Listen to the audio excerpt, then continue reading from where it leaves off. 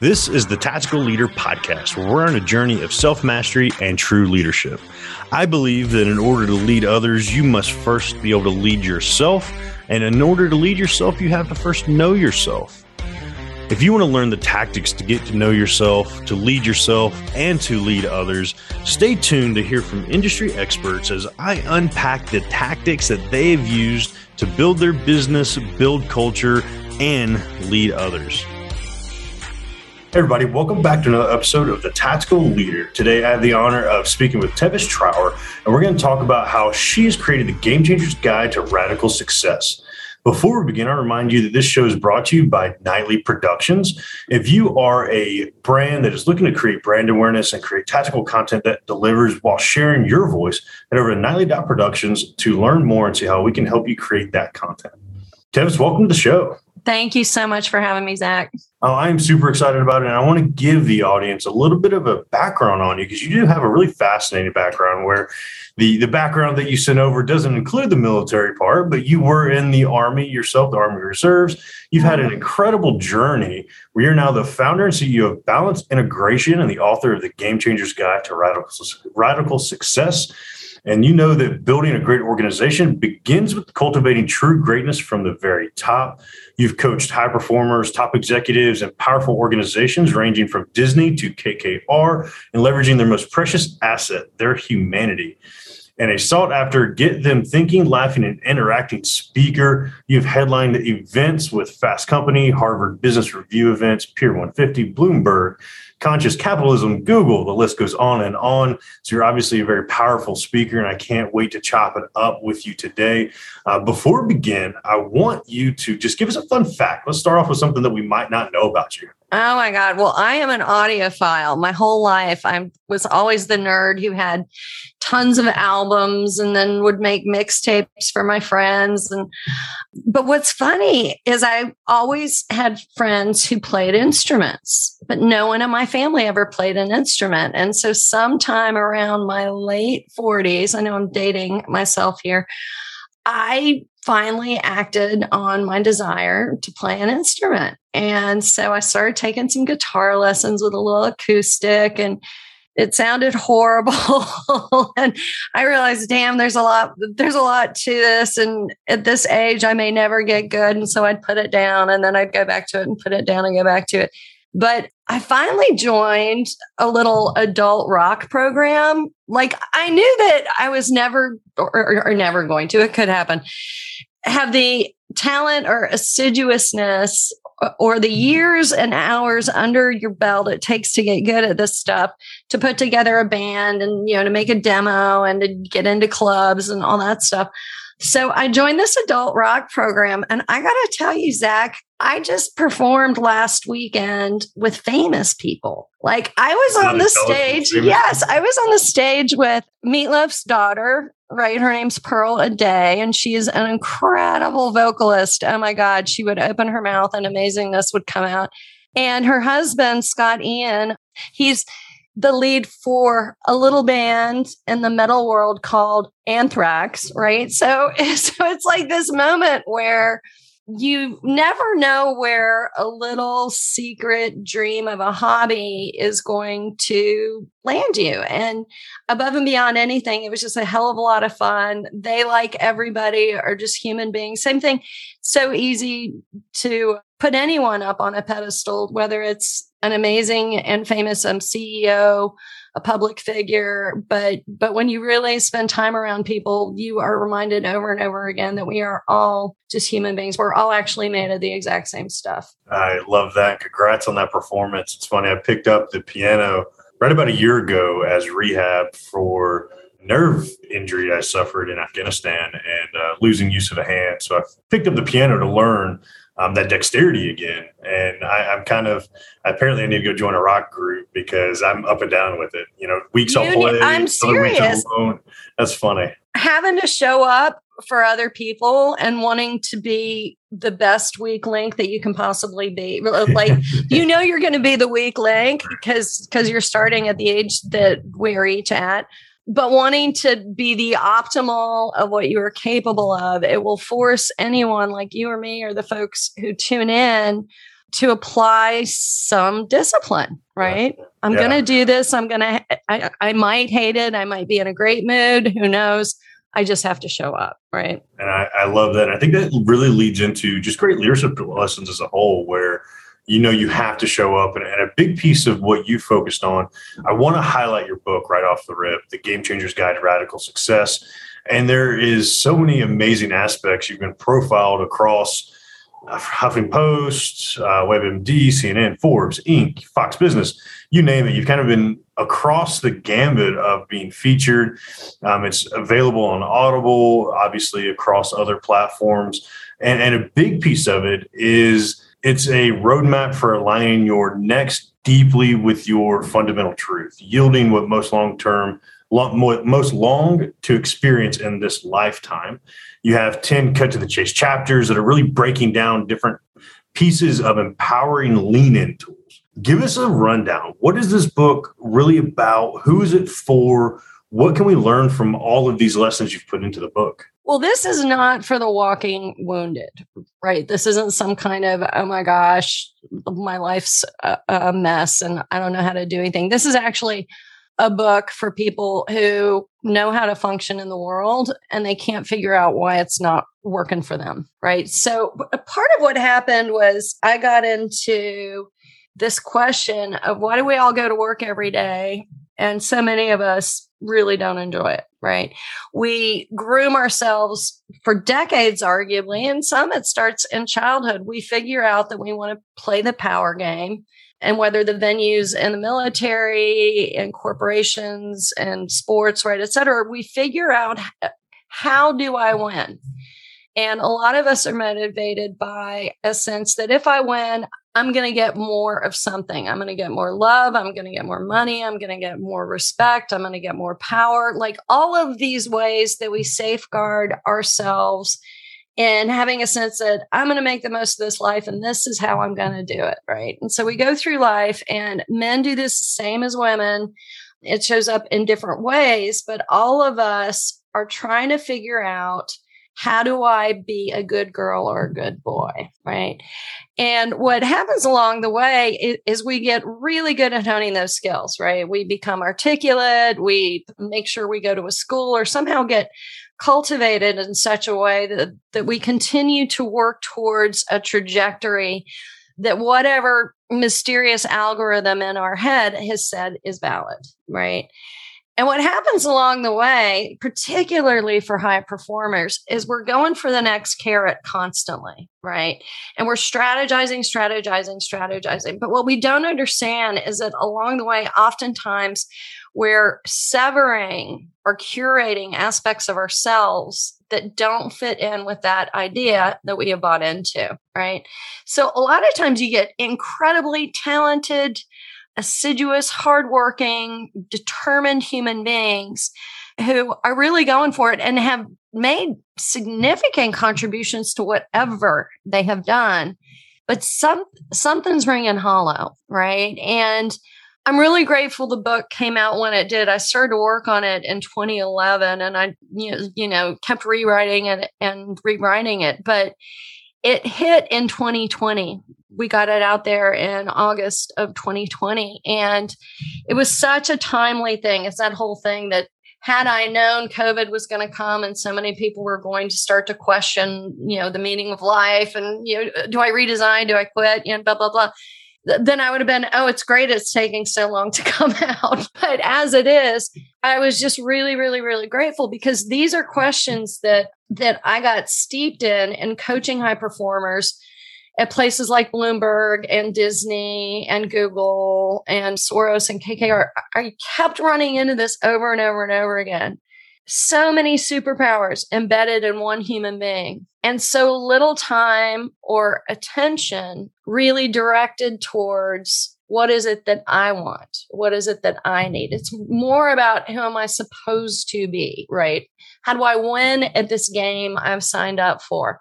And for a while, we can bullshit ourselves. We can have another cocktail or we can, sign up for another social group or, just try and spend some more time with our kids or try and spend less time with our kids, right? Do more house projects. I mean, you name it. But a lot of us at some point are not able to hit the snooze button on that voice inside that says, hey, I'm here and I don't get why I'm not happy.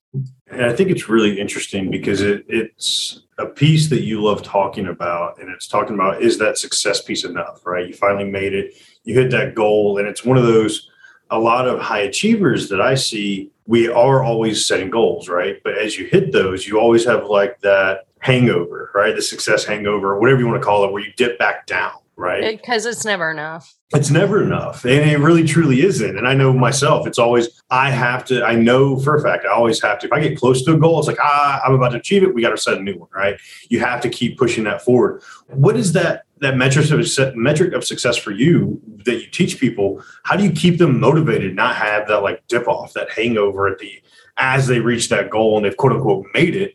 How do you keep that motivation moving forward instead of having that fall back? Well, I think it's a different question, Zach, to be honest. I think you're right about having a success hangover, but I don't actually usually see it work out in the way that you're saying, that it's like, I'm not going to keep moving forward. In fact, it makes us even more almost panicked. Like, well, I hit that goal and it's still not enough. So what do I do next? Right. So it's more this sense of, what do we really think hitting these goals is about? Is it about a desired experience, a desired outcome? Like, I will be happy when, right? I will feel accomplished when. I will be enough. I'll know that I'm really impressive when, right? And so part of what I came to understand was that first and foremost, high performers a lot of times are running from a lot of demons inside, which are the flip side of that, which is, I am not enough. I'm not impressive enough. I'm not valid. I am a fraud. Right? I am making it up as I go along, right? And so it's really that question of, what is it that we are going after all this stuff for? Because that drive is so compulsive, and I've got it too. That drive is so compulsive that when we never stop to say, why did I set myself up for all this? What is it I thought that would do for me? Because whether you look at the Bible, you look at the Bhagavad Gita, you look at any of the wisdom traditions, all of them are saying that you can't do it for the anticipated outcome, right? You have to exert as you exert for the joy of the exertion itself, right? So when we really shift and we start to ask ourselves that question, it gets into that question of, what form of success have I been chasing? Is it an extrinsically dictated one that I heard about from coaches and parents and family members? Or maybe I was really surrounded by people who didn't model things I respect in life. And so I wanted to be the opposite of what they were, right? So no matter where you come into that goal setting that is really about proving something or having something, and you shift and you start to ask yourself, well, crap, if I was just exerting, if I were just acting, if I were just valuing, if I were interacting from a place that truly gives me a sense of fulfillment, what are the things that I would be doing? What aspects of who I am are really key for me to feel complete in life? And what's cool about this is, when you do this process, it doesn't mean you have to quit your job, right?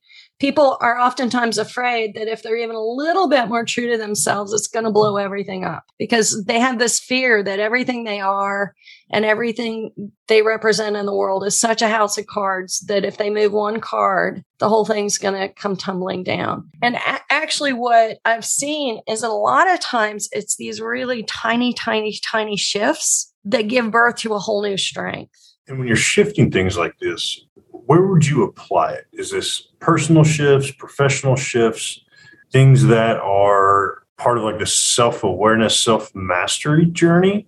Or is this something that you turn toward a coach, a mentor, an accountability partner? Where are you seeing these shifts really happen? I see them, the place through which I've been most engaged has been through the place of work, right? So it's been people's high performance kind of status at work that has resulted in them having access to this pursuit, right? I think you and I both know that you cannot meaningfully change in one area of life without there being a ripple out effect in every area of your life. So how do I see it work best? I see it work best, one, when we stop hitting the snooze and we say, there's got to be more. There's got to be better. There has to be more fulfilling. I cannot believe that if there's a God in heaven, that he or she would make all of us to sleepwalk and go through the motions, birth, school, work, death, as the song says from the 80s, right? Like that can't be it. Or I'm thinking of the Talking Heads. This is not my beautiful house. This is not my beautiful life, right? This kind of, I have all this, but how does this work? And so part of how I've seen it is when we, instead of turning away from that hunger and that longing, we turn towards it and we say, I have to get on the other side of this. And we enter into what you would call a self-mastery and authenticity process, a self-exploration. So often we want to do that by reading the article or by watching the TED Talk or by hearing the podcast. And we think that's the growth, right?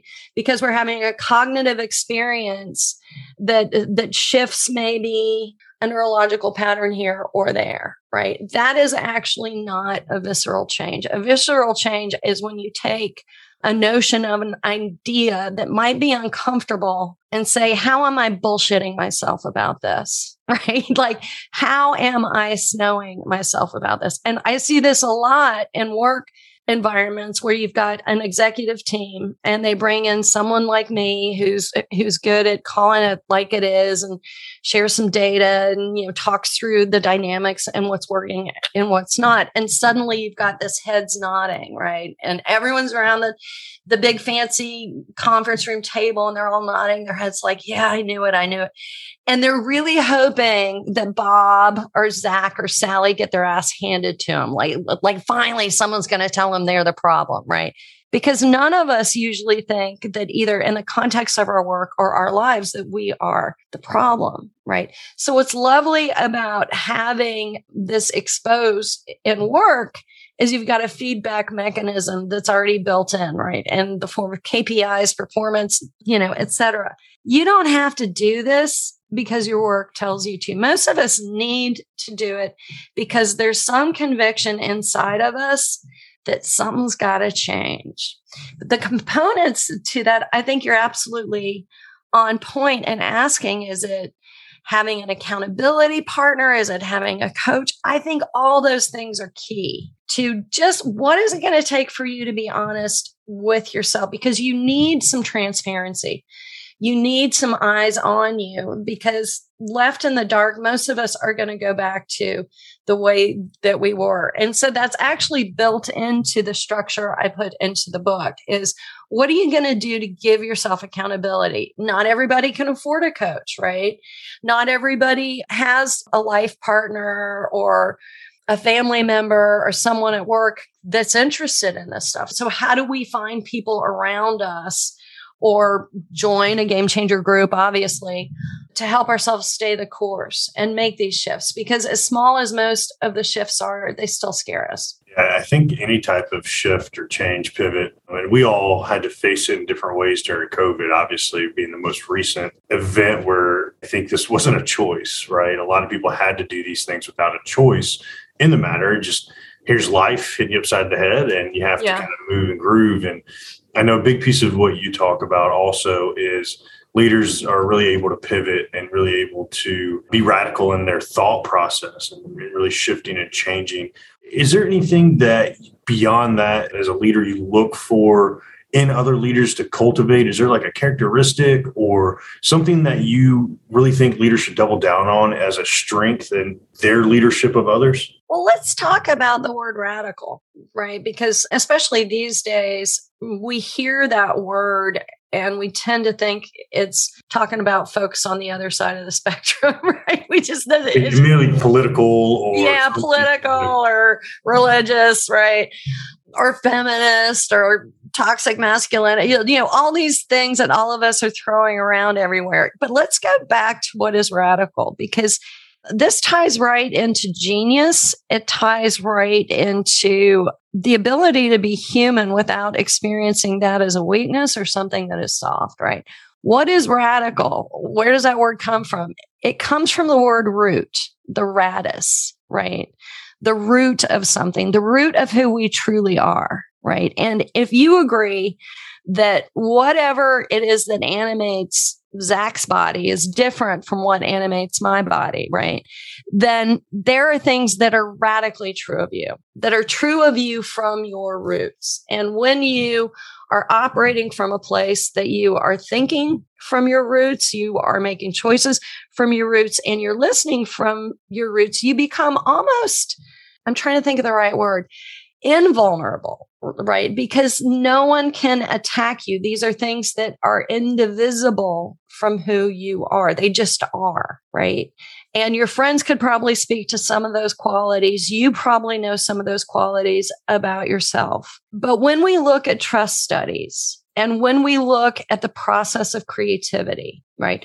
Trust studies say that everyone wants around them. And I can quote you from McKinsey. I can quote you from the Edelman Trust Barometer. Has done a lot of work on trust and organizations. They're great studies. I encourage you to look at them because all of them are really saying that what we want is people who are transparent, people who are real, right? People who, if they don't know, say, I don't know, but we're going to figure it out together, right? People who know that pretending to have all the answers is probably about the dumbest thing that you can do, because all of us know at this point, none of us have all the answers. So when you model that to me, you not only tell me I need to be a bullshitter too, but you tell me I can't trust you because you're never going to be honest with me, right? So these qualities of dialing back into what is the fundamental truth of who you are and how do you operate from that place means it's a lot easier to not know. It's a lot easier to admit a failing, right? Why is that so hard for leaders in business? Like, let's kind of think about that. A leader in sports, a leader in the media, it's always their hero story that we fall in love with. Like, that's what we fall in love with each other. So why is it that we get to work and we think we have to pretend? And this is really a fundamental question for all of us in this conversation, including those who are listening. Like, what is it that you're pretending around? Because chances are people can feel it and they can't figure out why you're hiding. And they really wish you would just come out and show up. What we recognize, or what I recognize in that same line of conversation, is when you're faking that, right? Or when you're not being authentic, it's like the individuals around you, their sensories will start picking up on that, right? They're going to start feeling that something's off, something's not right. I can't put my finger on it, but neural receptors are going crazy. Your science, your nerd term for it.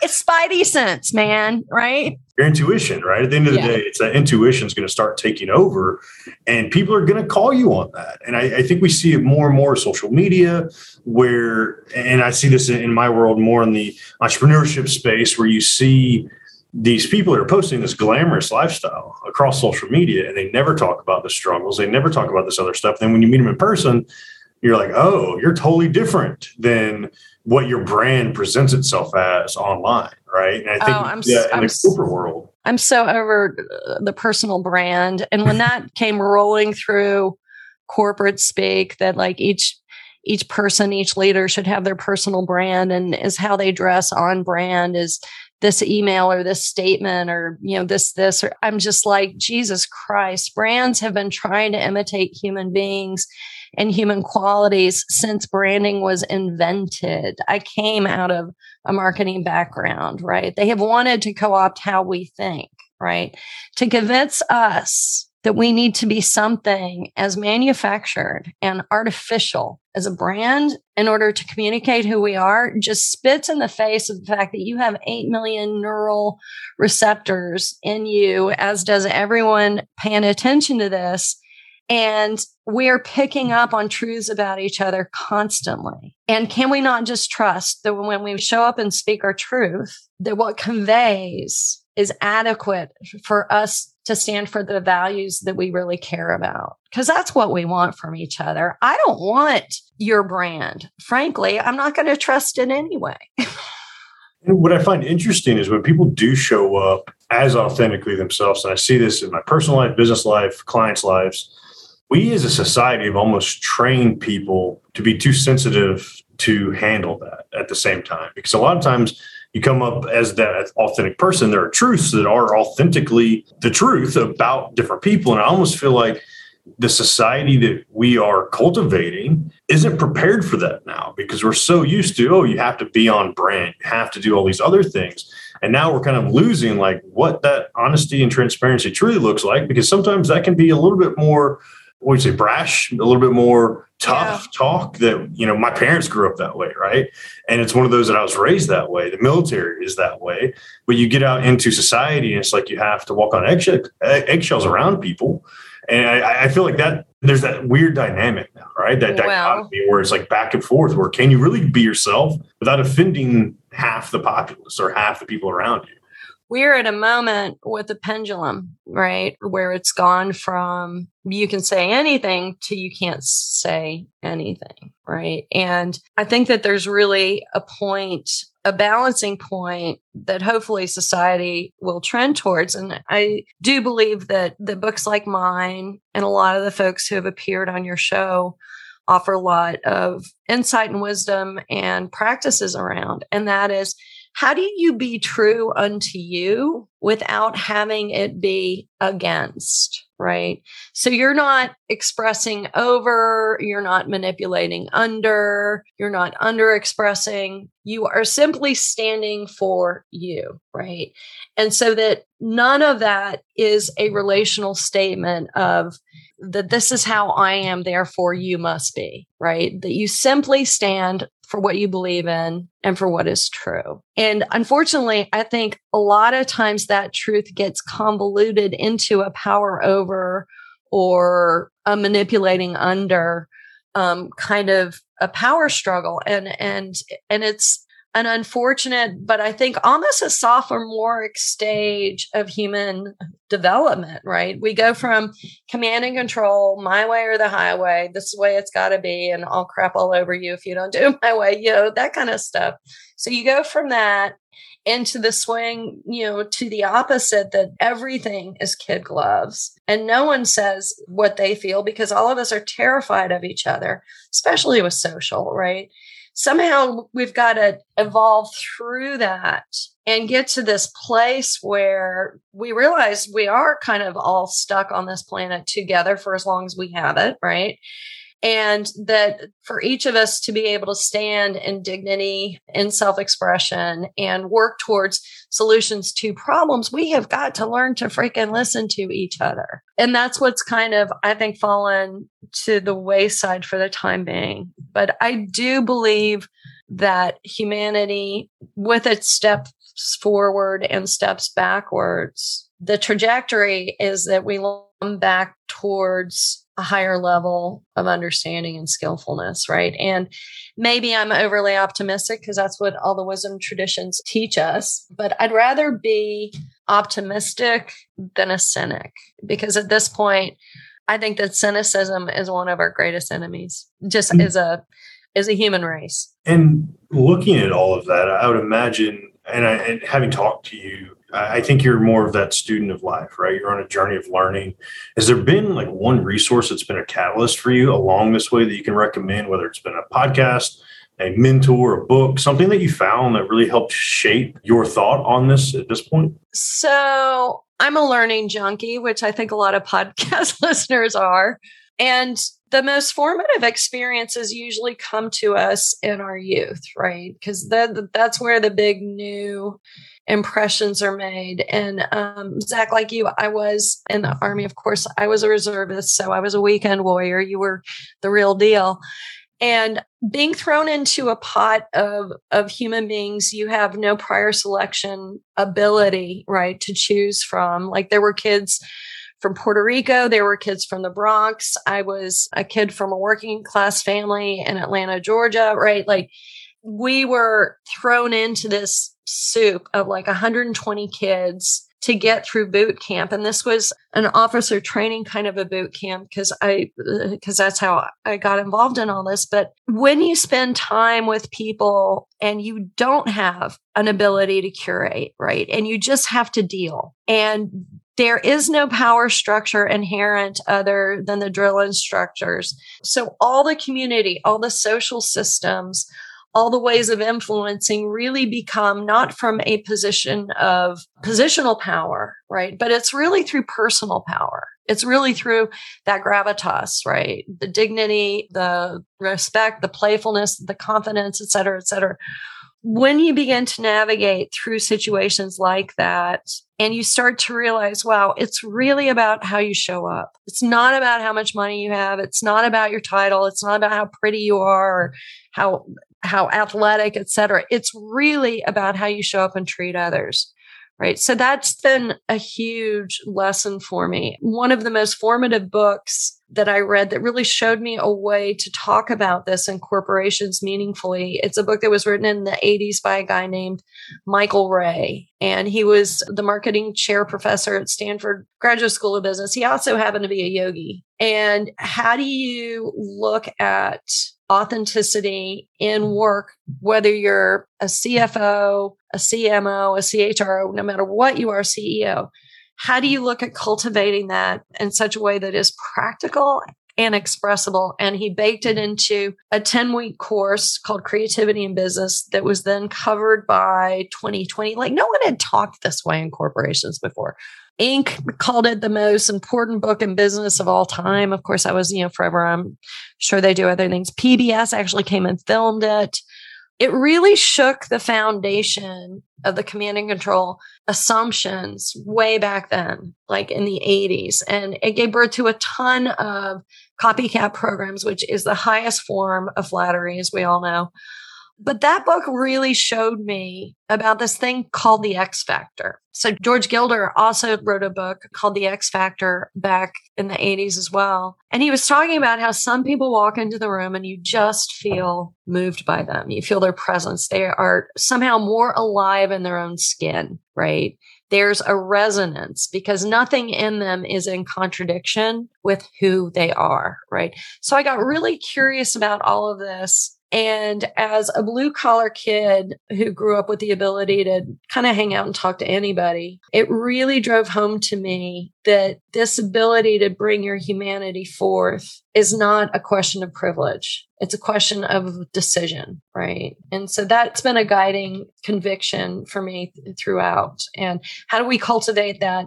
And oftentimes power and privilege can actually muddy that because we get lazy and we start to rely on it as opposed to doing the hard work. So I absolutely love that. And I think that is a great lesson for all of us to take and learn if we possibly can. And Tevis, I want to know everything you're doing. Obviously, you're putting a lot of work into the world with Balance Integration, everything you're doing with your book. Again, that's titled The Game Changer's Guide to Radical Success. You're obviously going across doing so much for people. What is the legacy you're wanting to leave on the world with all the amazing works you're doing? I think that if through putting our convictions out there and through actually embodying them, right, through every interaction that we have, it could be a moment on an elevator, it could be a moment in a taxi cab, it could be just a moment of us, connecting through the pixels, right, that we're connecting through now. I think that there's a real opportunity to invite each other into being real. And by being real, I mean by speaking from a level of wisdom and truth that helps not only calm the world, but also helps it move forward. And so the reason I chose to work with leaders was because I really saw the ripple out effect, right? We touch a ton of lives. And by that, we touch a ton more lives, right? The ripple out is just exponential. But I don't care if you're new in your career. I don't care if you are a barista who's thinking about other changes in your life. Like no matter who you are, the way you treat yourself is something that others are going to feel, and it's going to impact their ability to both trust you and to be authentic with themselves. And if there's one thing that I think that the world does need more of is it is more, shall we say, integrated human beings. Because right now, a lot of us are pretty fragmented. Very, very true. And I love that mission. And obviously, you're putting all of that out there. And I want to give the audience an opportunity.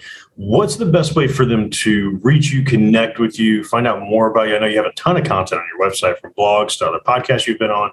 How do they find the book? Give us all the resources. Okay. Well, you can find me on Twitter as Corporate Yogi. You can find me on my website as balanceintegration.com. You'll find a lot about the curriculum that we have been talking about. I do upload all the podcasts I'm on. I add them to that site as they come out. I have been a little bit quiet over the past couple of months in terms of posting on LinkedIn, et cetera, because as you and I talked about, I had a home invasion in November. And it's amazing how even as a leader who's got everything figured out, I had, the camera systems in place, et cetera, life happens, right? And so I'm kind of gearing up to come back out of the winter cave now that it's springtime and start to create some content again. So I'm looking forward to it. Absolutely love it. I definitely encourage everybody to go check those resources out. Of course, pick up a copy of the book.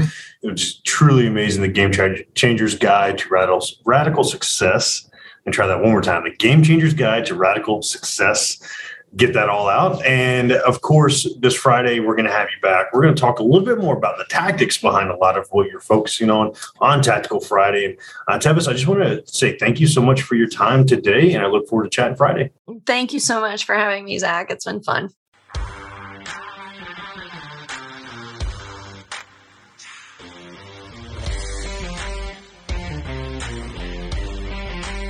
Thank you for listening to another episode of the Tactical Leader Podcast. If this episode helped you along your journey of self-mastery and has inspired you to do more, I challenge you to head over to myvoicechallenge.com so you can find out how you can discover your voice, claim your independence, and build that thriving business that you've always wanted.